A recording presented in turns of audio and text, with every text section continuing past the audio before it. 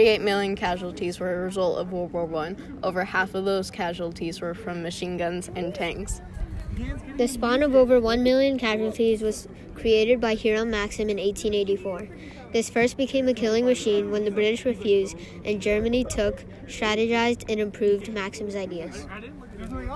Before World War I, Germany had less than 12,000 guns, but when the war started, their gun arsenal grew by 883%. Because of the mass production of weapons, World War I became a total war, disregarding the well-being of citizens and using money to produce more weapons and food for soldiers. It's unfair that people left out of the war had to compensate their time and money to get barely enough resources to support themselves and their families. Over 60 million people had to leave their families to protect their country.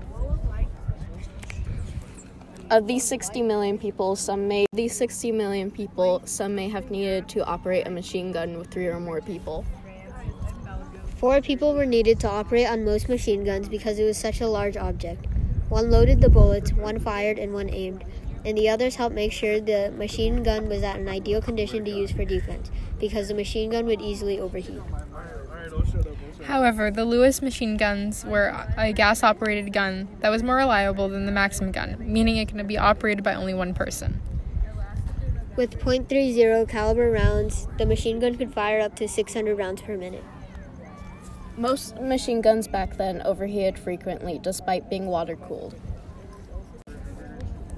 Just like the Browning M1917 gun, water-cooled heavy machine gun firing with .30 cal rounds up to 600 rounds per minute.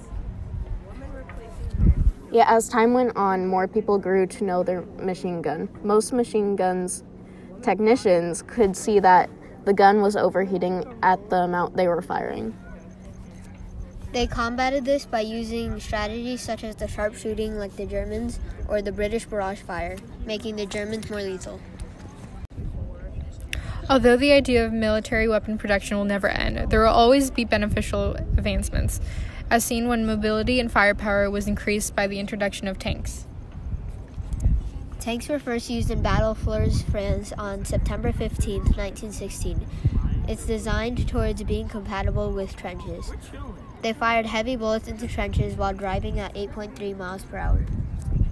The British focus on tanks won them the Battle of Fleurus, making the military advance further inland. They used a medium Mark A, or the Whipper, which dominated the battlefield.